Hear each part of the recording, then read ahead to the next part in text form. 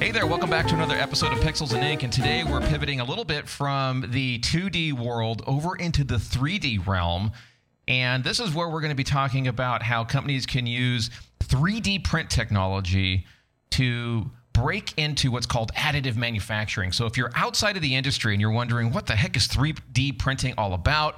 What can it do? How can it help me in my business? What are some of the things that I need to be considering? Then this is a conversation I think you want to listen in on. If you're inside the 3D print industry, this is something that I think is going to really help you gain some insights around the steps that companies need to take to successfully adopt 3D printing. A couple of weeks back, my friend Kevin Carr, he's the president over at Master Graphics, said, hey, why don't we pull together a group of panelists here and let's talk this through. Let's try to understand what some of these experts are doing in order to successfully integrate 3D printing into their businesses. And so behind Kevin's leadership, we went and we got a few panelists, including Vince Anawinter. He's over at the Milwaukee School of Engineering. We got Dennis Richards from a company called 3D Stability. We pulled together this panel and asked them questions that were submitted in advance by the audience. And so that's what you're going to have a chance to listen into now, all right? So let's jump right into this private session. And after you listen, if you have any questions about how 3D printing can help your business, let's talk. All right, let's jump right into it. Thank you all for being here today. I'm super excited to be moderating today's event titled Breaking into Additive Manufacturing, the 5 Steps to Successfully Adopting 3D Printing. And this is actually the second of a 3-part webinar series where we're diving into all things 3D printing. And so if by chance you missed the first session in this series where we worked to separate the hype from the reality of 3D printing, you don't want to miss some of the unexpected insights that we were able to draw out of that session's panel. So if you want access to the private recording, do this right now. Drop your best email in the chat, whether that's on LinkedIn or in Zoom. Drop your best email, and my team will follow up with you after today's session so you can get access. So who would like that? Go ahead and drop that in the chat right now here in Zoom or in LinkedIn, and I will make sure that my team follows up with you in order to get you that recording. I think that we just got Dennis in. Okay, perfect. Looks like Dennis is here with us now. Perfect timing, Dennis. Welcome. Thank you for being here today. I'm joined by Kevin Carr, Vince Anawinter, and Dennis Richards to discuss how to get started and accelerate your additive manufacturing journey by looking at 5 key steps. And our goal in the next 60 minutes is to dig into these 5 key steps. And my job is to pull out of this panel, who I'm going to introduce you to here in just a second, insights that are meaningful to all of you, no matter where you stand in your journey. Briefly, allow me to introduce myself. I'm Dave Rosendahl, president here at Mindfire. My company's had a long relationship with manufacturers, specifically the print industry, in both 2D and 3D print. And through that experience, somehow I've become a connector, bringing folks together to learn from panels like the one that we have prepared for you today. And my job is to moderate the discussion. That means not only am I moderating the live panel that's here with you today, but also all of you who are here in the room.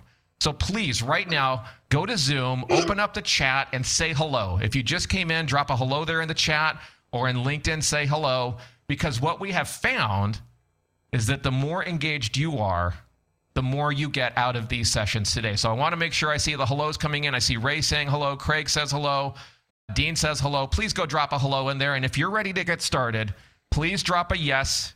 Please drop a yes on LinkedIn and in Zoom. Let me know if you're ready to get started, because now I'm going to introduce the panel to you. And I'm going to go through one by one, give you a little background on each, and give them an opportunity to say hi to all of you who are here in the room. So first up is Kevin. He is the president at Master Graphics, where for over 70 years, they've sold wide format and graphics printers. But more recently, they've expanded to offer 3D printers from HP, 3D Systems, 3D Platform, Ultimaker. And today, they're focused on partnering with manufacturers to successfully implement additive manufacturing. And their goal is to help the industry, all of you who are here, successfully adopt 3D. And Kevin's really been leading the industry and helping the 3D print community learn and get inspired and take action through events like the one today. So today's event was Kevin's idea, and we're grateful to you, Kevin, for pulling us all together. How are you this morning, my man? I'm doing great. Thanks for hosting, as always, because you do a great job. I love the excitement and appreciate being here. And I'd be remiss, I want to thank the panelists. Of course, you talk very highly of me, but I appreciate Vince and Dennis joining us because they really are the experts in the industry. And as I love for these things to be informative. And Vince and Dennis, I love talking about other technologies besides what we just sell, because I really want it to be education and continue to push the AM market forward. So again, thanks for hosting, and thanks for the panelists for taking the time out of their day to join us. Absolutely. I'm going to introduce them next. I'm going to ask my team, though, to drop your LinkedIn profile into the chats, Kevin, so that folks, you can connect with Kevin on LinkedIn and get that connection open with him if you haven't yet met him. Let me introduce now Vince Anawinter. You can see his picture here on the screen. I'm going to bring him up in a second. He's the director of the Rapid Prototyping Consortium at the Milwaukee School of Engineering. And there he gives additive manufacturing guidance and new product development expertise to a non-competitive consortium of over 47 companies located across the globe. And he brings to that role deep experience in additive manufacturing, 3D scanning, injection molding, stamping, castings, and product design. In addition to that, he also serves as the treasurer and director on the board of the Additive Manufacturing Users Group, AMUG, as well as serving on the boards of the St. Louis University Center for Additive Manufacturing, Azul 3D, and the Photopolymer Additive Manufacturing Alliance, or PAMA. Vince, a lot of words that are difficult for me to say there, but thank you for being here with us today, and I appreciate you spending time with us and the panel. Hey, it's a real pleasure. Looking forward to participating. I appreciate everybody tuning in. Obviously, I love additive manufacturing and love the opportunity to talk about it, and this is a great group, so thank you very much. Awesome. Thank you. And team, if you can drop Vince's LinkedIn information there in the chats, I want to give everyone an opportunity to connect with you too, Vince, there on LinkedIn. And also with us here on the panel is Dennis Richards. Dennis attended the University of Missouri in 2002 and then Northwestern University Medical School's Prosthetics Orthotics Center and graduated there in 2004. He's an ABC certified orthotist, and he founded 3D Stability in 2009. And around 2014, he began his digital transformation, and 3D Stability now runs a fully operational O&P 3D printing lab using in-house MJF and MAT vapor smoothing technology. Dennis, we appreciate you being here as well with us this morning. How are you today? Dennis, we got you here? I think, Dennis, you're muted. If you could unmute, just say hello. Sorry. Yes, go. Thanks, David. Thanks. I'm so happy to be here. Excited to talk about 3D printing and share some of my successful stories with everyone. Awesome. Dennis, we're going to give folks an opportunity to connect with you on LinkedIn as well. Team, if you can drop that into the chat. You're going to hear from these folks now, but before that, I don't want to forget. I want to remind all of you that if you're here with us until the end today, I'm going to check the log. I'm going to have my team check the log. You're going to receive this new white paper that outlines the roadmap to success with 3D printing. So please make sure you stick around to the end of the panel today. And like I said, I've asked my team to check the roster of who's here, and we'll make sure that you get this roadmap as soon as it's published early next week, the moment it hits the airwaves. So make sure you're here to the end to get that guide. All right, let's jump right in. Let me tell you how we prepared the material today. I have in front of me hundreds of questions. There you go. You can see it there. Hundreds of questions that you've all submitted in advance of the event today. And it was my job, along with my team, to pull out the questions that you've asked that are most illuminating in the 5 steps that we're talking about today around adopting 3D printing. So that's what we're going to be focused on today. But Kevin, I'm going to bring you into the hot seat first. Before we do that, for those that didn't join the first in this 3-part series, just give us a little background on yourself. Tell us about what drew you into 3D, what challenges you had to overcome to get started, and how you got to where you are today with Master Graphics. Yeah, it's interesting because we started as a traditional 2D wide format printing company. And when I joined Master Graphics probably 14 years ago, it was a small part of our business selling 3D print. And it's interesting, in the 2D side, we sold printers because people needed them. But I saw 3D print as a way that was changing people's companies and really adding value and changing the way they worked. So it excited me on a personal level. And then over time, as the industry focused and we went from prototyping to production, we had the ability to partner with someone like HP. And it really it generated that growth in our business to focus on additive. And so where I get excited on a daily basis is what we're doing to change manufacturing in the US. And so that's been a focus of ours. We still do 2D print. I can't forget about that. One in the company tells me, but it's just been an exciting progression. And then just get in this small industry still with people like Vince and Dennis and really do things differently than we've done in the past. So it's just been a great evolution. And like I said, it's exciting every day to get up and work in the industry. So it keeps me driven because it's so enjoyable. Vince, what about you? How did your 3D journey start? Yeah, no, great question. So I started off my career in traditional manufacturing, plastic injection molding, tool and die. And gosh, probably late 90s, I remember reading an article about 3D printing and how it was going to affect injection molding and plastics. And I thought, wow, this is the future. And early 2000s, I had an opportunity to come work at Milwaukee School of Engineering in their Rapid Prototyping Center. And they had a great center already started. We've been around since 1991, helping companies understand new developments in this industry and how to integrate it into their operations. And I just fell in love. I fell in love with helping companies adopt new technologies, with the ingenuity and creativity necessary to really adopt and deploy a tool that hasn't existed yet. And so this industry is so much fun. There's so much opportunities to make a huge difference in the world. And that's, I think, what really drew me in. So it's been a fun ride ever since. Dennis, when I was researching you for today's event, I noticed that your journey with 3D actually started through 3D scanning. So I'd love for you just to tell us a little bit more about why you were drawn to 3D and why you started through scanning. Sure, David. So when I was in school, I actually saw a 3D printed prosthetic socket. And that really was amazing to me. I was just totally fascinated. But as 3D scanners became more available, I bought one and just started playing around with it. And I would scan objects, and then I would actually scan those objects and then send them to a 3D printing service bureau to have those printed. And once I started to do that and became accustomed to doing that and saw the amazing these devices that I was able to 3D print, that really just sucked me in. And I guess from there is history. So that's where I am today. Got it. I ask those questions of you folks because I want everyone here in the room to have context for where you're coming from as we dive into these 5 key steps. And in the last webinar, again, if you missed that, drop your best email in the chat and we'll get that panel discussion over to you. But in the last webinar, Kevin, who was here, asked if we're new to additive, where do we start to ensure that we're setting up properly to maximize our efforts and our investment? And that's exactly what I want to dive into now. So the first step to understanding how to identify profitable opportunities within additive manufacturing is where most organizations start. For many, they want to understand the investment opportunity, why now, and how do we best assess the ROI of this technology. So let me start with a question that's probably on many minds right now, which is related to the state of the economy. And as we think about the state of the economy and making this investment or accelerating our investment in 3D, I'm going to start with you, Kevin. I want to know, why do you think that now is a smart time to invest in additive and do so in the face of what's possibly a looming recession? Kevin, what are your thoughts on that?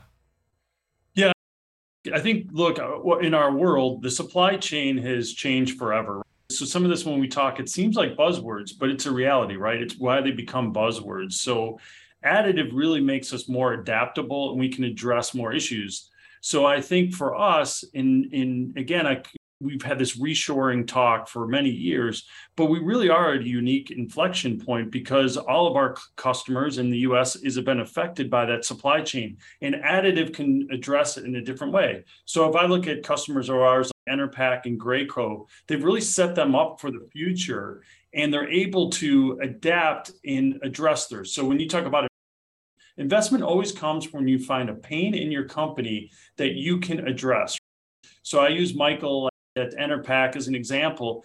He sits on their supply chain committee, and we had one specific one where they were waiting 8 weeks for a part before they can do a final assembly, and he's able to print that part and get the line back up and running.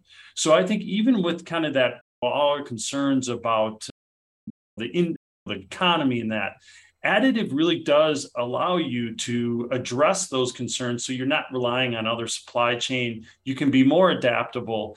And like I said, you can be better set going forward to address any issues that might come up. So like I said, I think so much has changed and it sounds like buzzwords, but additive really has addressed a lot of the challenges you've seen and that we're going to see in the future. Vince, what about you? In the face of 2 negative GDP quarters here, so technically a recession, and who knows what else is coming our way, why do you think now is a good time to invest? That's a great question. And Kevin, you brought up so many good points there. A lot of companies are struggling with changes in the supply chain. And like I said, when I started my career in manufacturing, we were at the cusp of the first outsourcing wave. And really, a couple of things happened there. One, we lost a lot of infrastructure in this country for manufacturing, and we lost a lot of talent. And there's a void of talent. And I think smart companies are always looking to be innovative. Smart companies are always looking to build on what's next and develop a competitive advantage. And to echo a little bit what Kevin said, one of the big opportunities that additive provides is it's a very nimble tool, right? It's not to say that additive is immune to supply chain challenges. We have those same challenges in our industry, getting materials or what have you. But because it's nimble, it allows you to be flexible and dynamic. It allows you to address limitations for other sources for parts. And it also allows you to address the talent shortage and the talent gaps. We're seeing more and more applications being developed in additive on the jigs, fixtures, assembly, tooling, things in those areas that help you maximize the workforce you have and that kind of alleviate those skill gap challenges in your technical manufacturing workforce. So lots of tools, lots of ways it can create benefits in your internal operations. Vince, in advance of the session, Tyler submitted a question around can and how, if so, does additive manufacturing provide a competitive advantage, a distinct competitive advantage? So Vince, can you just, from your perspective, how would you answer that back to Tyler? Oh, that's a great question, Tyler. There's lots of ways it can provide a competitive advantage. I think when you look at adopting additive as a company, I think it's really important to look at what your biggest pain points and your challenges are. If you're out there looking at doing a nickel price reduction on a piece part pricing, that's probably not a good fit. But if you look around your factory floor, your operations, and you say, what's my biggest headache? And you look at how additive, which is a tool in the toolbox, it's not a cure-all, but it's a tool in the toolbox, how it can play a role in solving your challenges, whether it be for rapid dynamic prototyping, a flexible end of arm tooling. I think that we're seeing a big movement toward scalable, low volume automation to help alleviate some of these challenges. And additive plays a huge role in flexible, quick change, down and dirty, low volume automation tools, whether it be fixtures, end of arm tooling, vacuum chucks, you name it. There's a lot of ways you can deploy additive to improve your productivity and your quality in your operations, including rework. We've done a lot of projects where maybe parts are coming in or parts need to be modified and you need a quick way to fixture those, hold those, assemble those. And those are all great applications for additive. And having that in-house really is a game changer because you try to get anything outsourced these days and you're looking at shifting timelines and oftentimes 6-8 weeks. It's a challenge. So the ability to be dynamic in-house and control your own destiny is huge. Dennis, I'm curious from your view, orthotics, how do you answer a question like Tyler's around how does additive provide a competitive advantage? What are your thoughts on that? David, just being able to create these advanced 3D graphics and advanced geometries with additive, it really, there's nothing that really compares to it with traditional manufacturing. If you could pull up the photo, I think you have one there of a... Yes. So if you look at the graphics, they're pretty amazing. Just something this little girl wanted on her little AFO. But if you look at the side view image of that, you can see there's a channel that runs through there, and it's a perfect spot where I can run a strap, which not only is it the graphics are amazing, but it's also functional. And that's, I think, something that we're just now learning with the software available to be able to create these type of devices that have the 3D graphics that the children want, or the adult or whoever, but to also make it fully functional. And so this is something that can't be done any other way, actually. That's wonderful. This definitely resonates with me, having small girls, and I can imagine that even just for the recipient of that, this is something that makes that process a little bit easier to take in. So thank you for sharing that example. Let me ask you, Dennis, going back to you, this next question here. What would you say to someone who says to figure out the best way to determine the cost benefits for additive manufacturing over traditional manufacturing? Craig and many others asked that question around how would you guide someone in assessing the benefits of AM over traditional manufacturing? How would you answer that, Dennis? Yeah, this is a question I'm asked on a regular basis. And it's difficult to really compare the two because you're going from a 3D printed additive manufacturing from a traditional handmade. So there's a big jump between the two. But I think if you're looking at if you're comparing the cost, it really becomes, you're going to save on the labor side. Like you were saying earlier with the labor shortages, the increased cost of labor. So I look at my 3D printer as a form of automation, because traditional, you may be able to hand make one at a time, where with a 3D printer, I'm making several devices at one time, and it's done unattended. So it's done usually at night. So that's the best way for me to describe where you're going to really get the cost savings. But outside of that, there's other value to 3D printing besides just the cost too. So Vince, I'm going to throw this one at you. I'm just curious then, coming from outside the industry and looking in, what would you say is the number one reason that you feel most companies do not invest in 3D printing? I saw Allison and many others wondering the same thing. What is it that's keeping companies from investing? How would you answer that, Vince? Yeah, I would. That's a great question. And I would say, unfortunately, there's probably two things that keep companies from investing in 3D printing. And one might be a problem with the early legacy of our industry. And maybe it was that they had a bad experience initially. We see a lot of folks that maybe got in early and they had maybe unrealistic expectations. And really, let me just put a plug in for Kevin on this. One of the things I really enjoy about working with Master Graphics and Kevin is that they are a very pragmatic, realistic partner, and they do a great job of helping potential customers understand what realistic expectations are for the technology, where it will work and where it won't work. And I think that early on in our industry, we had a lot of opportunities where folks did not give accurate expectations, and folks got scared away. They had a bad experience, didn't work out well, didn't meet expectations, and then they went away. So I think that's a big one. I think just fear of the unknown is always big. I really commend folks like Dennis. It's been hard to adopt additive in a lot of traditional industries because a lot of folks get threatened by new technologies, and getting over that fear and adopting new challenges is really a great opportunity. I'm curious for all of you in the audience right now. So Zoom and LinkedIn, do you resonate with that?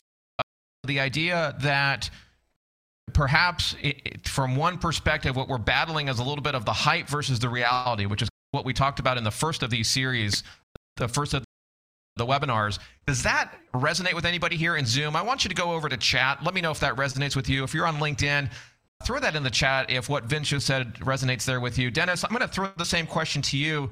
What do you think has kept organizations from investing in 3D from your perspective? Dennis, you may be muted. Yeah, Dennis, go ahead and unmute.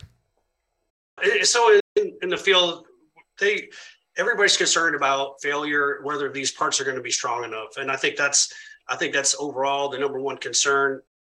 But I can tell you that since Multi-Jet Fusion was available, I've been 3D printing since 2018, and there early on, there were some issues more on the CAD side of things for me, so I could really figure out exactly the thicknesses, the materials to use. So there was a lot of trial and error during that year. But ever since we got through those, the trial phase, it's been nothing but good. Every once in a while I have an issue, but for the most part, I've got hundreds of cases now that these patients are doing very well in their devices, and it's going very well for me. Yeah, interesting. I see from Mark, thank you for this comment here, adding some additional perspective that some of the low-end personal printers don't meet the professional expectations, and so perhaps folks have been misguided by that or given the wrong impression. What I want to do, folks, is ask you this same question. I'm going to ask you a variation of the question that I just asked Vince and Dennis. I'm going to do that through a poll here, so if you can turn your attention to the screen, go ahead and look at the screen here. What I want to know is what's holding you back.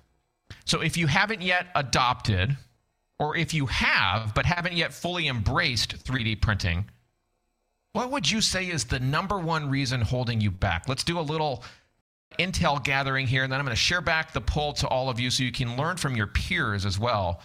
So if you haven't started, what's holding you back? What's the number one reason? Or if you have, but you feel you haven't yet fully embraced the technology and the potential, what's holding you back? No clear ROI, lack of qualified resources, the learning curve. Maybe you don't think 3D can handle your use case or something else. Put that in the chat. I'm going to give you a few more seconds. Come on, want everybody to get out there and give an answer here. We got 41% of you in Zoom having answered. LinkedIn, go ahead and just throw your response there in the chat for us. I see Patrick over there. All right. If you're picking something else, make sure to put that in the chat. I'm going to give you another few seconds here. All right, let's take a look at how you and your peers answered this question here. I'm going to pull it up and share the results with all of you. So here we go. Interesting. We have 33% saying that there's no clear ROI, followed by something else. So please go put that in the chat. I want to know what those something else's are. And then we've got at 16% both the learning curve and 3D can't handle my use case. And lastly, a lack of qualified resources. Interesting. Kevin, I'm just curious from your perspective, how does that line up with what you thought we might learn from this room? It's interesting. I was going to, and I'd be curious if Vince and Dennis say this, but ROI is always the challenge. And it's what we see a lot is it's that first acquisition of a 3D print or an additive solution.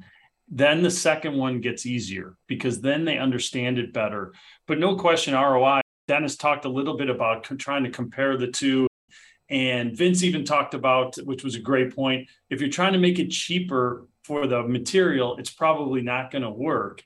So I think ROI is one we always run into. But on the positive side, those who have implemented it, their second, third generation or additive, that's when it gets easier because they have a better internal understanding of what the ROI is. And sometimes it's soft. It's not a clear-cut cost. And so I think that it's funny, as I was seeing that, it resonated. It's by far probably the biggest challenge we see. I see comments coming in here to Zoom, and I want to make sure we get to all 5 steps here. So please keep those comments in. If you have any questions, if you see something differently, please drop it into the chat. And then when we get into the interactive Q&A portion, I'm going to be reading more of those out. So let's talk about step 2 now, which is where we want to assess the challenges that get in the way and how to navigate around them, creating a plan to navigate around those. So I'm going to go to you first, Vince, and ask you just to summarize for us, what are the common challenges you think companies face when they first start with additive? Yeah, that's another great question. A common question that comes up. I think there's a couple big items. One is expectations, realistic expectations. And a lot of people come into additive with a very binary mindset. Either it's going to work for everything or it's useless. And I think that it's important to understand it's a tool in the toolbox, and you don't have one tool that you use for everything. So you have to have much more of a holistic viewpoint when you're adopting additive. And to echo a little bit about what Kevin just weighed in on ROI, sometimes our current evaluation metrics don't really lend well to a new tool that doesn't exist because we don't have metrics that exist either. Why would we for a tool that hadn't existed? we want to do these traditional ROI kind of tools and justification tools. And so it's easy to look at piece part pricing. It's a little more difficult to look at risk mitigation or reduction in inventory or the nimble nature of having a flexible manufacturing tool on your premises, having something that can alleviate labor problems. Those sorts of things are often areas you have to look at. So I think how to assess challenges, I think, and be successful, it starts with realistic expectations, and then you have to have a much more holistic viewpoint of your enterprise, of your organization, and look at where the root cause of all these sources are and start understanding how this can play a role in alleviating those pain points. Dennis, I'm really curious about your situation. If you can think back to when you started your endeavor, what were the challenges that you faced and how did you overcome those? How did you work through them when you started the organization? So the big challenge was getting started and not understanding CAD. There was just limited courses I could take. And I think for the most part, the practitioners in the field are all very limited on time. They don't have the time to learn CAD, to relearn how to design. Basically, you have to jump in and you have to do it. You can't expect your first try to be perfect. You got to go in with, Vince was saying, the expectations that, hey, there's a learning curve, but that's you just got to assess your situation and where you want to be and just get a better understanding of the technology. And I think that's, if I could say anything, that once you start doing it, once you learn it, you'll take off from there and you'll never turn back.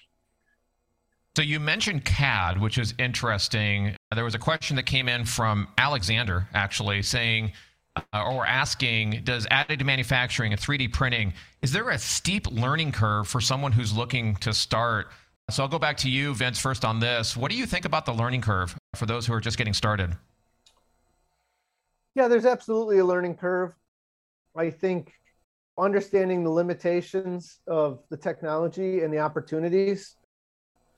There's a lot of talk about the materials and diminished mechanical properties and things like that. But the truth is, in our everyday life, actually a colleague of mine, Gideon Levy, put it best one time. We were chatting about this over breakfast, and he said, look, the world's most common material is lumber, and it has the most dissimilar mechanical properties there is, but we found a way to make it work. And I think having a good understanding of what additive is and then being able to design around it, I think is critical. And I think additive is becoming, the ecosystem is growing, right? We've reached a critical mass in our industry. So I would say CAD was a challenge early on, but there's some great innovative tools coming out to help us really unlock the value of additive. Again, we created a new tool. Now we have to create additional tools to help us leverage that tool. And that's coming, whether it be automated post-processing, finishing. There's a lot more tools coming on board which are helping us enable unlocking the value for additive. Dennis, would you say from your perspective then that scanning is the key to overcoming that learning curve? Oh, yes, absolutely.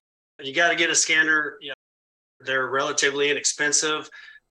And they're for our field, being able to scan body parts, very accurate.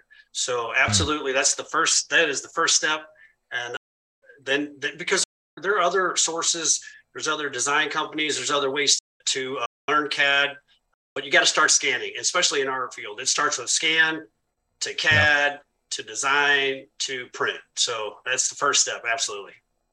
Got it. Makes sense. I see lots of great questions and commentary coming in. My team, please keep some of those good questions. Yes, the question, Allegra, I meant was from Ed. I want to get to Ed's question here during Q&A. And Master Graphics team, feel free to chat with folks there as well so we can keep the engagement good and high there in the chat. Thank you all for keeping that chat lively. Let's talk about step 3 now, where we want to dive into how an organization now identifies the best use cases, the best applications that prove out the value of additive manufacturing. So now we're in step 3 of this process. And Kevin, I'm going to go to you first here. A question that came in from Vidal, hopefully I'm pronouncing that correctly, which is around what is a cost-effective way for small companies to acquire the skills and the equipment for additive and 3D? Kevin, your thoughts on that?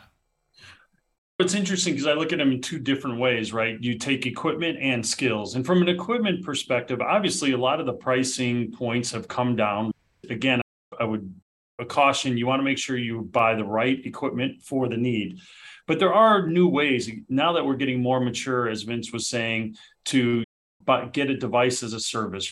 So you can pay as you go. There's more rental, there's more leasing. The equipment options have become much more flexible, I would say. And that's really one. And that's the one everyone focuses on. I actually think one of the bigger challenges when you talk about effective is that skill set, right? I think the biggest challenge we have in adoption is look at the skill that Dennis and Vince have gotten over their career. But I think you have options. I look at students coming out of MSOE, and I know Vince was so nice to me earlier, so I'll be nice back. But if we look at some of the best service bureaus in the Midwest that we have, they were MSOE grads, right?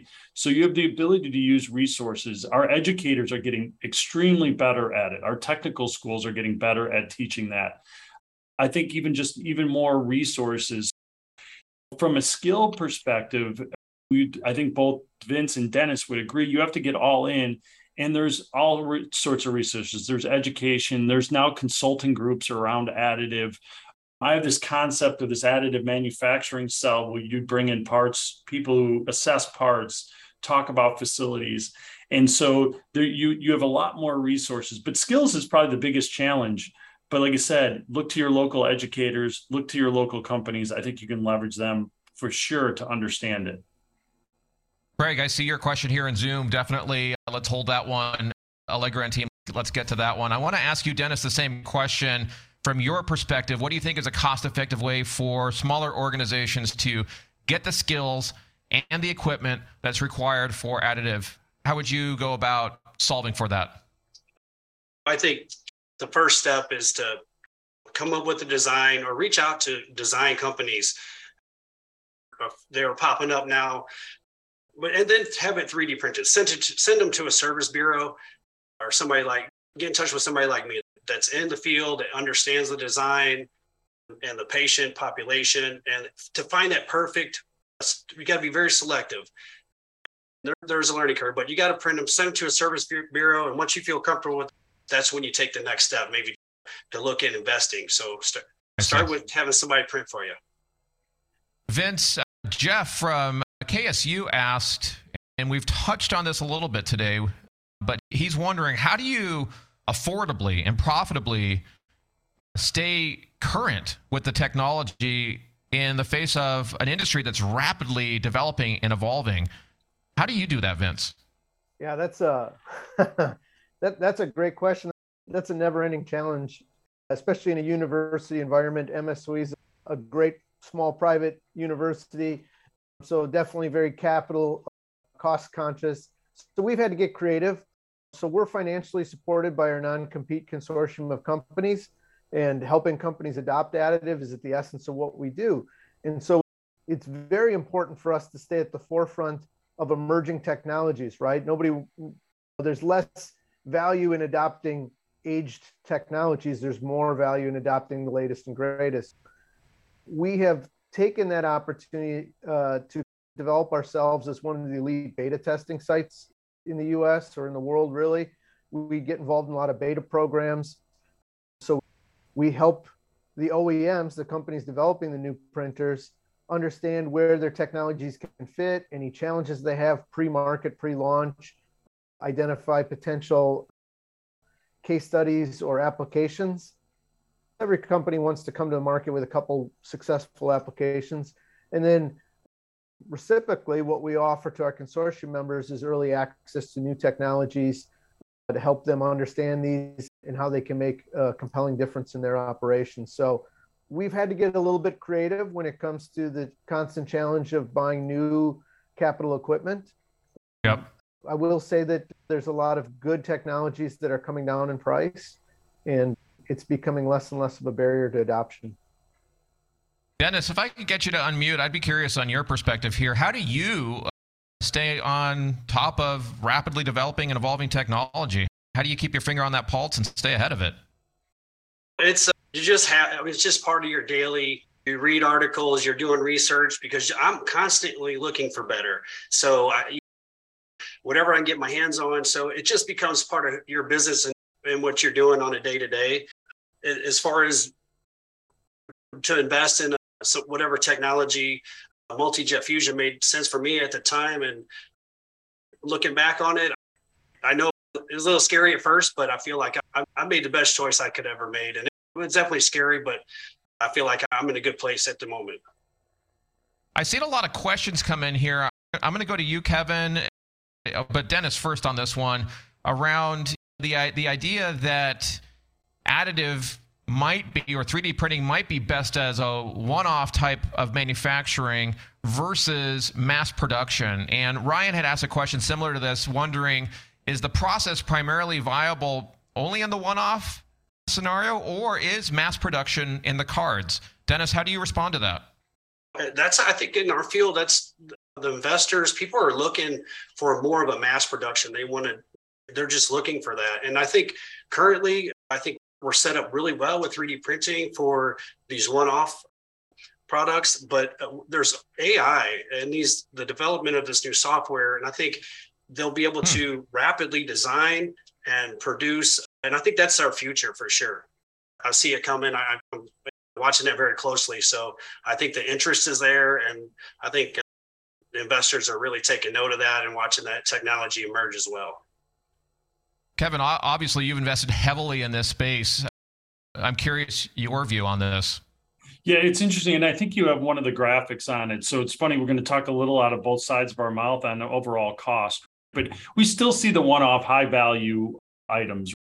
But what we've seen is this pretty dramatic push down of price per part and the ability to print a larger quantity. So this is just an example. We went to a local shop to try to get a mold made, and we just compared it to additive. And our turnaround time is actually quicker. We're not waiting 8 to 10 weeks for a mold, and we're able to produce it. And the volumes have definitely increased. I kind of look at it, think of EV models, right? Like Rivian and all these guys who've started. They could not have done this, I don't believe, 10 or 15 years ago. Why did no one compete in the automotive market? You couldn't develop a product, but additive has helped it.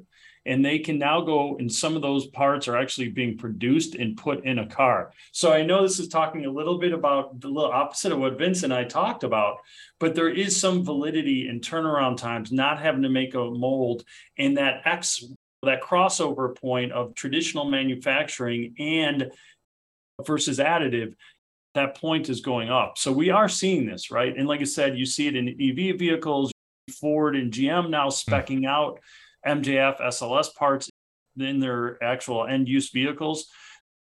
Again, this is another just direct maturity of the market. Our costs are being driven down. Got it. All right, let's move into step 4 here and dig into how you learn to design for additive in a way that fully capitalizes on the capabilities that it brings. Vince, I'm going to hit you with this one first from William, who said, how does one change the design mindset from traditional manufacturing to 3D printing? Vince, how would you guide William and the others who have that question and how they change their mindset? Yeah, that's a great question too. So often it's a pet peeve of mine. I hear folks that say, oh, what we need for great additive designers is people who don't know anything, right? People who aren't pigeonholed into a certain skill set. And that bothers me, because really what I think makes the best designers are folks that have understood how to design for lots of different manufacturing processes. And additive is a manufacturing process, right? And you wouldn't design a part the same way for blow molding as you would injection molding or thermoset molding. It's totally different. And truth be told, there's a lot of different design metrics that you need to put in place for the different additive processes. And so I think to start with, you need to understand the process you're designing for, the opportunities and limitations are for that process, because every manufacturing process has those, and then maximize your design. I always say, especially when teaching students, I don't want additive to be an excuse to be a lazy designer. Additive manufacturing is probably one of the most expensive manufacturing processes on the planet. I don't think I'm shocking anybody with that when you look at the cost of material or the piece part pricing, and that's why you have to bring in all these external forces or inputs to cost justify it. That being said, it requires you to extract value out of every component of your design. And with some of these wonderful new software programs like nTopology, Altair, OptiStruct, mass optimization technologies, there's designs and there's tools that are coming up with optimized designs that can only be produced with additive. And it's going to produce game-changing opportunities in a wide variety of different industries. And a lot of it's coming down to the development of ancillary technologies, scanning, mass optimization, digital foams, those sorts of things. So don't design the same way you did for injection molding. If you think you're going to have a successful design with an injection molded design for additive, you're probably not, right? You've got to look at the process. Kevin, curious as to how you see this. How does an organization or a person change their mindset when going from traditional to 3D printed? How do you guide somebody in that process? It's funny. It's probably why I just, again, appreciate where Vince is coming from, and is it's just another tool in the toolbox. You got to start with that. And I think one of the challenges we have is going back to Vince was talking earlier about the overhype. And too often we go in and we want to tell them, you got to design for this because it's better. And it really isn't. It's what is your end use product? So you need organizational buy-in, right? That understands it. And honestly, the other piece you need is understanding of different technologies. We're selfishly, we sell HP and 3D systems, but sometimes carbon is a better solution. So I think the organization's got to buy in, educate their designers on the different technologies, and then they'll understand how to use it. And the other one I would say is the understanding new tools. CAD tools, even though relatively easy, some of the new ones you design differently, you think differently through it, and you need to invest in that type of new tools so that you can leverage whatever technology is out there, 5-axis now, whatever it might be. And so I think you just got to continue to do that, but it is just another tool in your toolbox, and you got to educate it, and you got to understand the manufacturing process because it augments it. Really, it doesn't displace it in most cases. Craig, I see you've got a question here around what's viable for additive. Team, let's make sure we grab that one. Mark, I see you have an interesting insight. Changing the mindset is similar to moving from the drawing board to CAD. That's interesting. Vince, let me ask you this question. What challenges do you face with? That's same challenges everybody else does. Manual labor, time. Post-processing can often be one of the most expensive components of the process in producing additive parts. And like I said, we're getting to a critical mass where some of the tools that exist in other industries are starting to play a role in allowing additive to scale. There's vision systems and parts sorters, automated processes that I've seen. You think of as we start to produce large volumes of 3D printed parts and they come out in a big cube, if you will, sorting those out into the right orders is a challenge. It's time consuming, challenging from a quality standpoint, not missing parts, not putting different orders in with the wrong ones, especially as you look at, say, mass customization or serial production, it can be a challenge. So tools such as adopting vision systems, automated post-processing, automated finishing, that's all leading the way in allowing us to really go after some higher volume production applications. Dennis, in your business, with your parts, what challenges do you face with post-processing? So early on, multi-jet fusion, I was early adopter. The challenges are you've got to have exceptional post-processing. The parts have to be completely smooth. They just have to be completely finished because we're applying those to a patient. Just recent, until I discovered the AMT vapor smoother, I was doing some processing by hand, which was very time consuming, but like they're saying, hey, these things are becoming more automated. There's better machinery. AMT I just purchased a machine from them, invested in this technology because it's an absolutely essential part of what I do. Absolutely. Got it. All right, let's keep an eye on the time here. Let's talk about step 5 here, and then we're going to get into all the real-time Q&A. I want to talk about the in-house versus service bureau question. So how do you know when to do something in-house versus sending work to a service bureau? So what I want to do first, before I pose this to the panels, I want to get a sense for where you're all at with this. I'm going to launch another poll here. If you turn your attention to the screen, I want to get everybody to answer this. I'm going to give you a few seconds.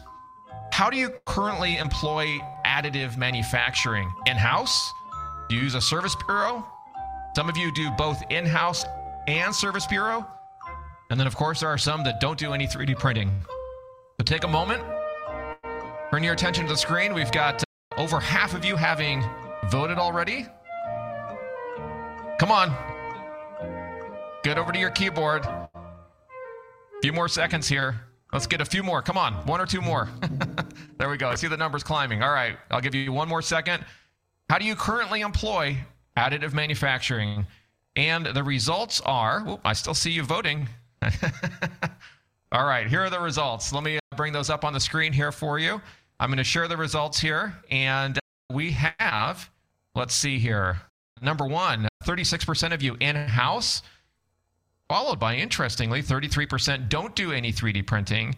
And then 17% use both in-house and a service bureau, and 14% do it with a service bureau. Kevin, again, I'm going to go to you for impressions. Quick impression on that. How did that line up with what you thought we would hear from the group here? I'm actually surprised 33% don't do any, right? And actually, to be fair, that the combination is only 17%. So it actually, those two are a little more interesting than I would have thought. Maybe we're casting a wider net on who's joining us. We got to get Kevin, that 33% on board. When do you think then specifically, Kevin, that it makes sense to bring the work in-house versus utilizing a service bureau? What's that dividing line for you when you're talking to folks? Man, it's really, that's such an individual question. It's hard. And it comes down to economics and timing, right? So there's 2 things. Sometimes you need the part quicker, right? So you want it in-house, you want the flexibility of it. And sometimes it's economically feasible to have it in-house. Other times it's economically, if you need different technologies, leverage, as we talk about the different processes, obviously much harder to bring those processes in. So a lot of times that makes more sense. And building a case of use, a lot of times outsourcing is better. I would say this, Vince and Dennis have been around a long time, but if you look at service bureaus, it really is amazing. If you take injection molders and all the different services they do, our service bureaus are continuing to expand around additive. So they really offer capabilities that you can never do in-house. And so I know I went around and around on that, but it's an individual case of whether it be in-house or out-house, but both are pretty viable. That's why I was surprised. I figured both would have been a higher percentage. Interesting. Vince, I know this is a difficult question to tease apart in 30 seconds, but let's give the audience one primary insight from your vantage point as to when it's best to bring in-house versus utilize a service bureau. Vince, how would you reply to that? I think Kevin brought up a lot of great points. I think one of the big opportunities that in-house has is it brings exposure of the technology to your team and gets your team exposed to it in a way that parts coming in the door won't offer. If it's there, it's at the forefront of mind. It allows maybe access to other departments that could leverage it that wouldn't otherwise have that opportunity, from the quality control folks making fixtures to the engineers to the manufacturing floor to maybe some folks doing assembly work. And so I think having that at the forefront of mind is a big opportunity for having it in-house. Otherwise, like Kevin said, it's a very personal operation specific question. And honestly, I'm surprised more folks aren't doing both in-house and service bureau. We find that quite a bit. Stella, I see you saying the poll doesn't consider production parts versus service parts. So that's a fair point. Vince, let me come back to you real quick here, and then I want to get to real-time Q&A, folks. Don't leave yet. I want to get to all your questions. Vince, Elizabeth asked this question when she came in and registered for the event today. She said, besides the printer or the printers themselves, what else that we haven't talked about here is needed to implement an additive manufacturing solution in-house? Vince? Oh, gosh. Besides the printers themselves, I think an open mindset. I think a pragmatic view and an open mindset and some risk tolerance, right? Some patience. Yes. It's a new technology. This whole field is still relatively new compared to other manufacturing processes. A little bit of latitude in your expectations, an open mindset to look at value across multiple areas within your organization, and maybe somebody that's very pragmatic to help guide you.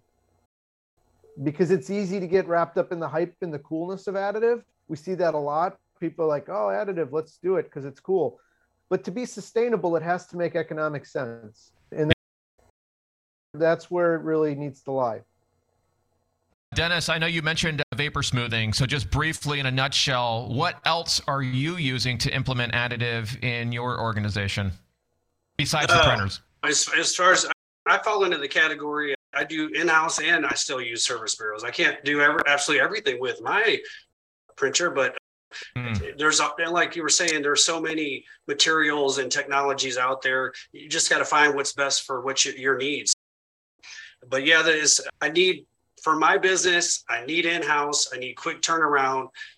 And it's a big, everybody else in my field understand what I'm saying. When there's a rush or a repair, it has to happen pretty quickly. So that was very important for me. Yep. Makes sense.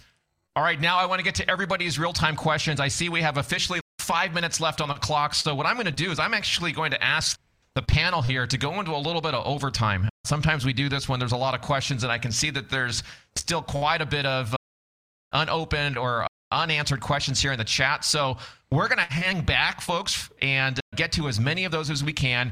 If for some reason you have to drop off right now, please drop your best email in the chat, and I'll make sure that the team follows up with you and gets you the recording of the overtime bonus Q&A that we're going into here. So if you've submitted a question so far, we haven't answered it on the air, or my team hasn't chatted with you, please copy and paste that back into the chat right now, and we're going to try to get to all of them. But before I do that, I don't want to forget here, if you want to learn more from Kevin and his team, or for that matter, any of the panelists that are here today, I'm going to ask my team to drop this URL into the chat, 3d.mastergraphics.com.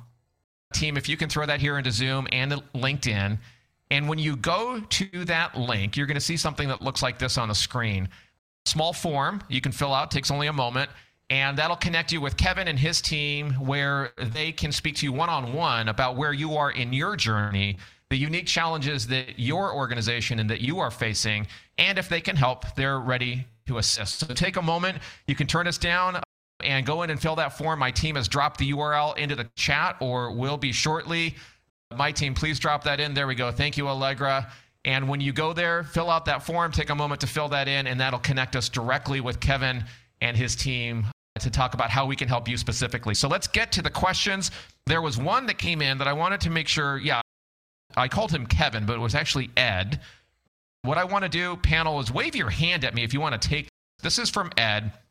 And Ed says, we've been able to use additive for manufacturing tools and for prototype development, but I would like to understand how to make production parts cost effective. Additive is well suited for low quantity, but with the cost of equipment, it's hard to support spending. Metal printing, SLS, would work great to eliminate welded structures, but with overhead costs, the parts would be more expensive with poor payback.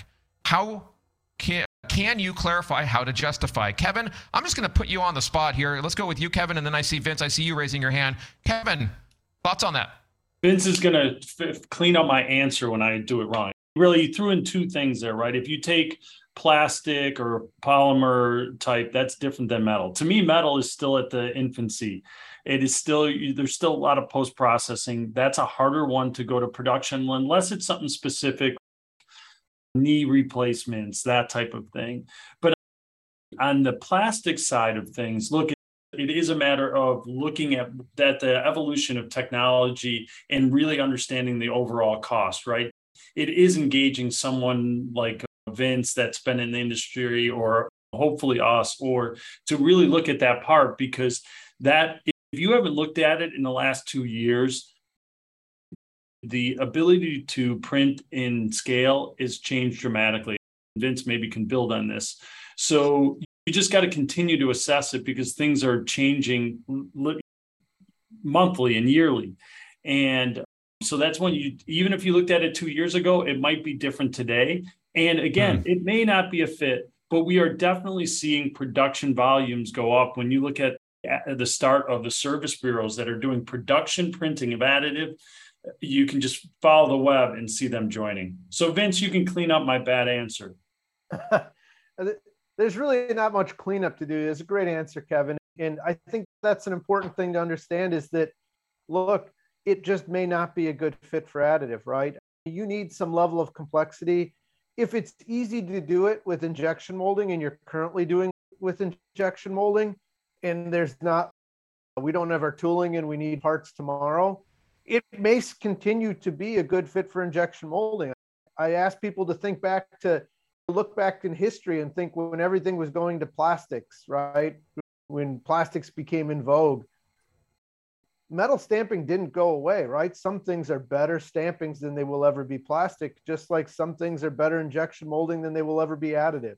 But to echo what Kevin said, there's new tools coming out, new materials, better post-processing, better softwares to create a more compelling design up front that make it make sense. But no, we will never be doing 20-ounce soda bottles cap screws in additive. It just doesn't make sense. It's not the right fit. So Craig is asking here, and again, wave your hand at me, panel, if you want to take. He's got a two-part question, or two questions here. Craig, I'm gonna try to get into both of these here. Craig is saying, number one, is it better to start small, or could there be a reason to go big, like relativity space 3D printed rockets? So is it better to start small, or is there a reason to go big? Who would like to take that one? Yes, go ahead. I think it's better to start with a problem. So it doesn't really matter big or small. If there's a very complex problem that's not being dealt well with the tools that exist, see what benefits additive can play a role in. And that's why it's been significant in the rocket industry and in the medical industry. I'll let Dennis weigh in on that. I think he's had a huge impact. Dennis, you want to weigh in on that?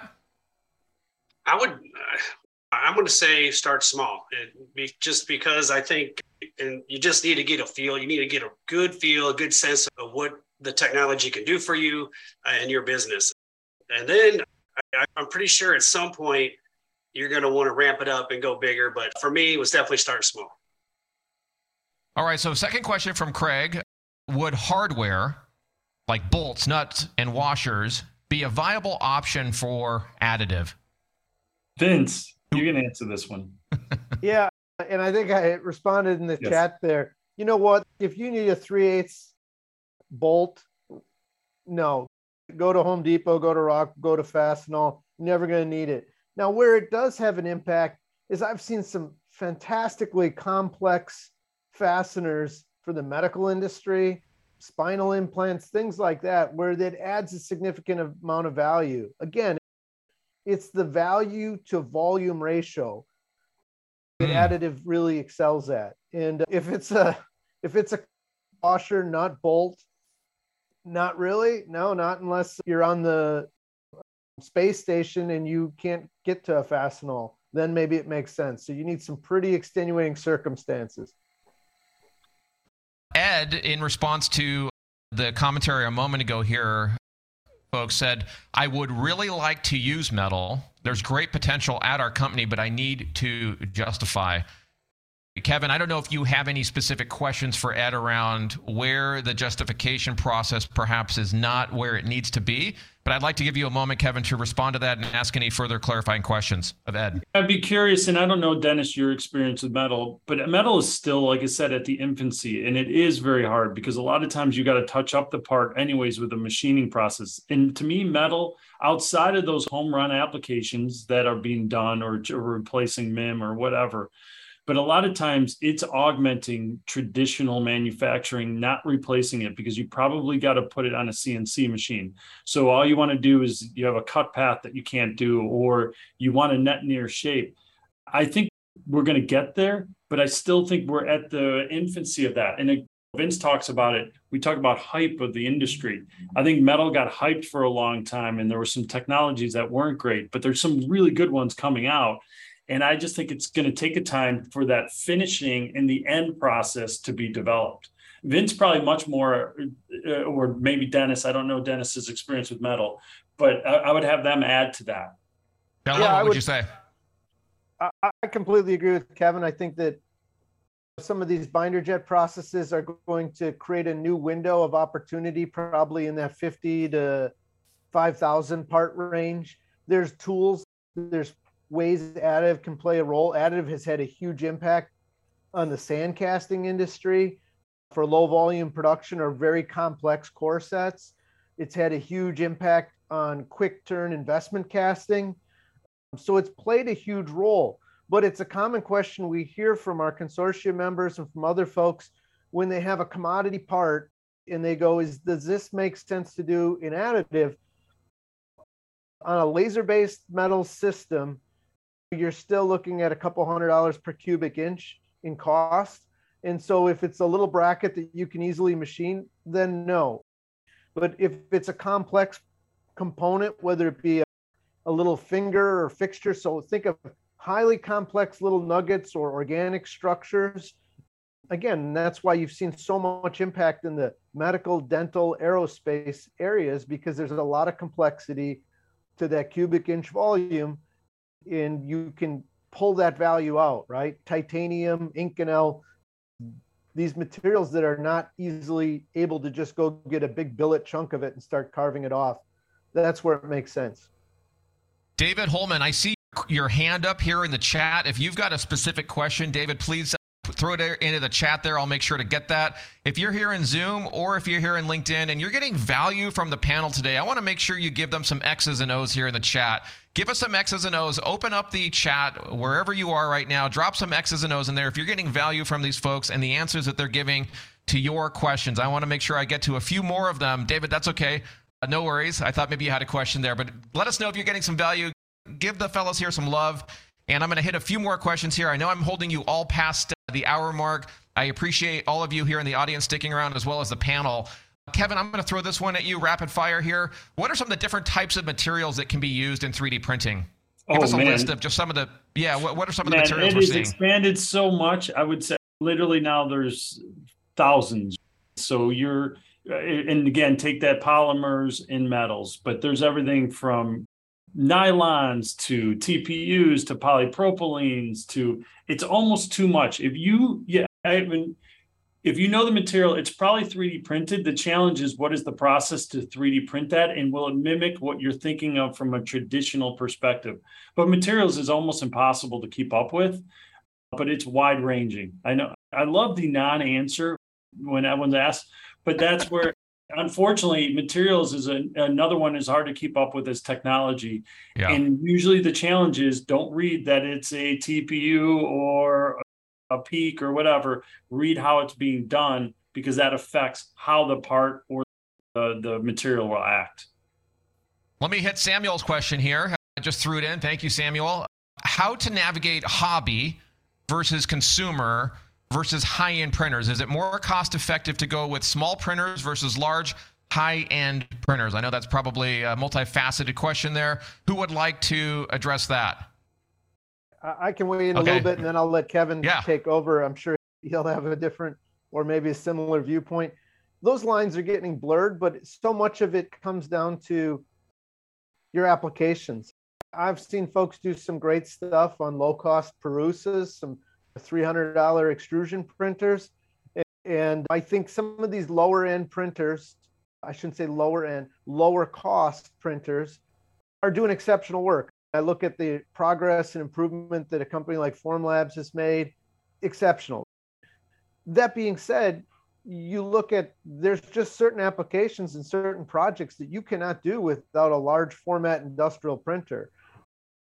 HP, MJF, Carbon, 3D Systems, EOS, they've released game-changing hardware, and I think that it comes down a lot to your application. So they're all getting better, put it that way. Anybody want to add on to that? So I add, and then I'm going to throw it to you, Dennis, because I know Vince and I, but I would say the thing it is actually amazing. Vince is right. What Formlabs have done, Perusa, these entry-level printers are pretty exceptional in what they do. The only thing I ever caution is don't buy a lower cost printer expecting to fix a bigger problem, because that to me sets customers back and clients. If you're going to invest to fix the solution, don't try to fix it. And we see that too often. Vince talked about it earlier, where people get turned off the technology. They buy a entry level or low cost system trying to fix a high cost issue, and it doesn't work, and they go, additive doesn't work. That's probably another bigger challenge that we have.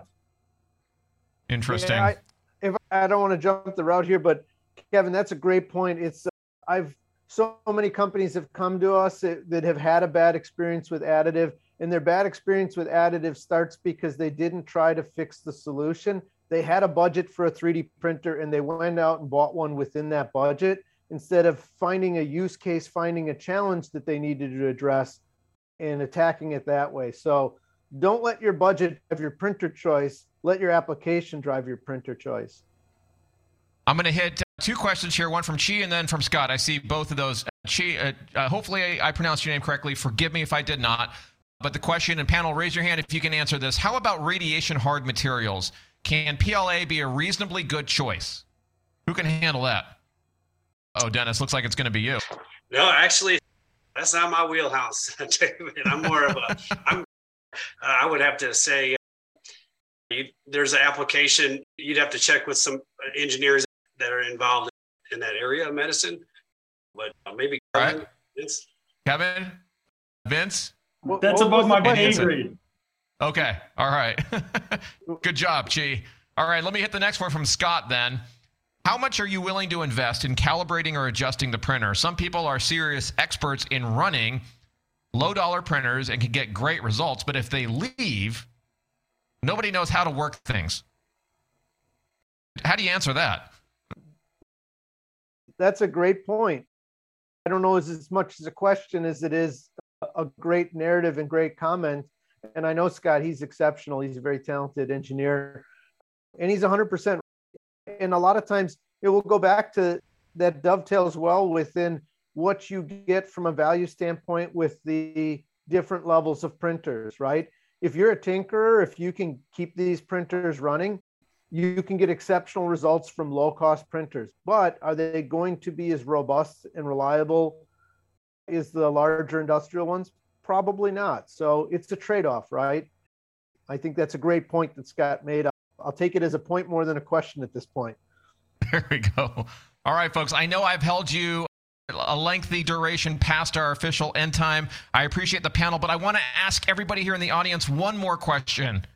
If you can open up the chat right now, LinkedIn and Zoom, and take a moment to think about this question. What's one thing that stood out to you today? What was like an aha moment or a light bulb moment or an insight that one of the panel said or maybe illustrated or articulated in an anecdote that stood out to you today? I want to give you a few seconds to think about that and then drop that into the chat, please. What's something that stood out today? I still see a lot of you here in Zoom.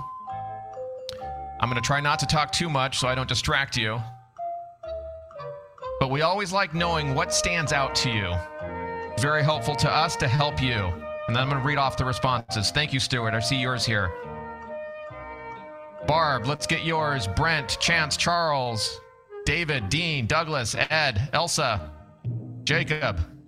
All right, I'm going to read off a few of these here. So we've got from Stuart, using the problem to justify the solution, not the cost. Yep, that one stood out to me as well. Jeff says value to volume ratio. Anusha, forgive me if I got if I mispronounced your name, but ideas about conversion to a large-scale production of additive manufacturing. Ed says stronger encouragement to get hobby printers to acquaint. Hopefully I got that right. Barb says don't let the budget drive printer choice, but the application or the need. Lawrence says the use of CAD for design.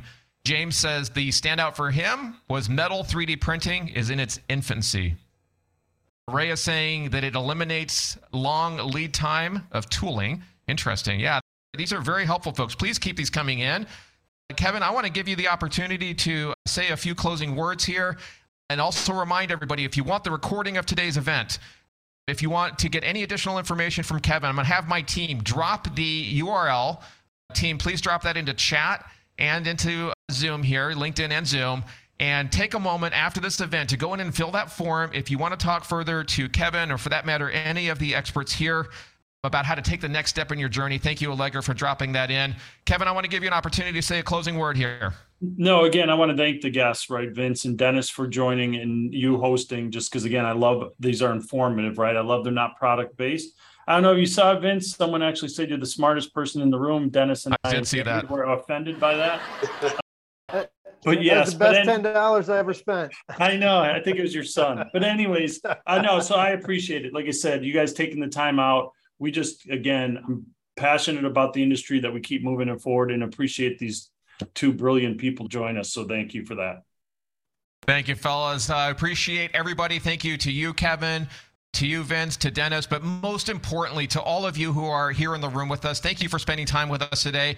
I hope you got value out of it. Thank you all for your time. Have a wonderful rest of the day.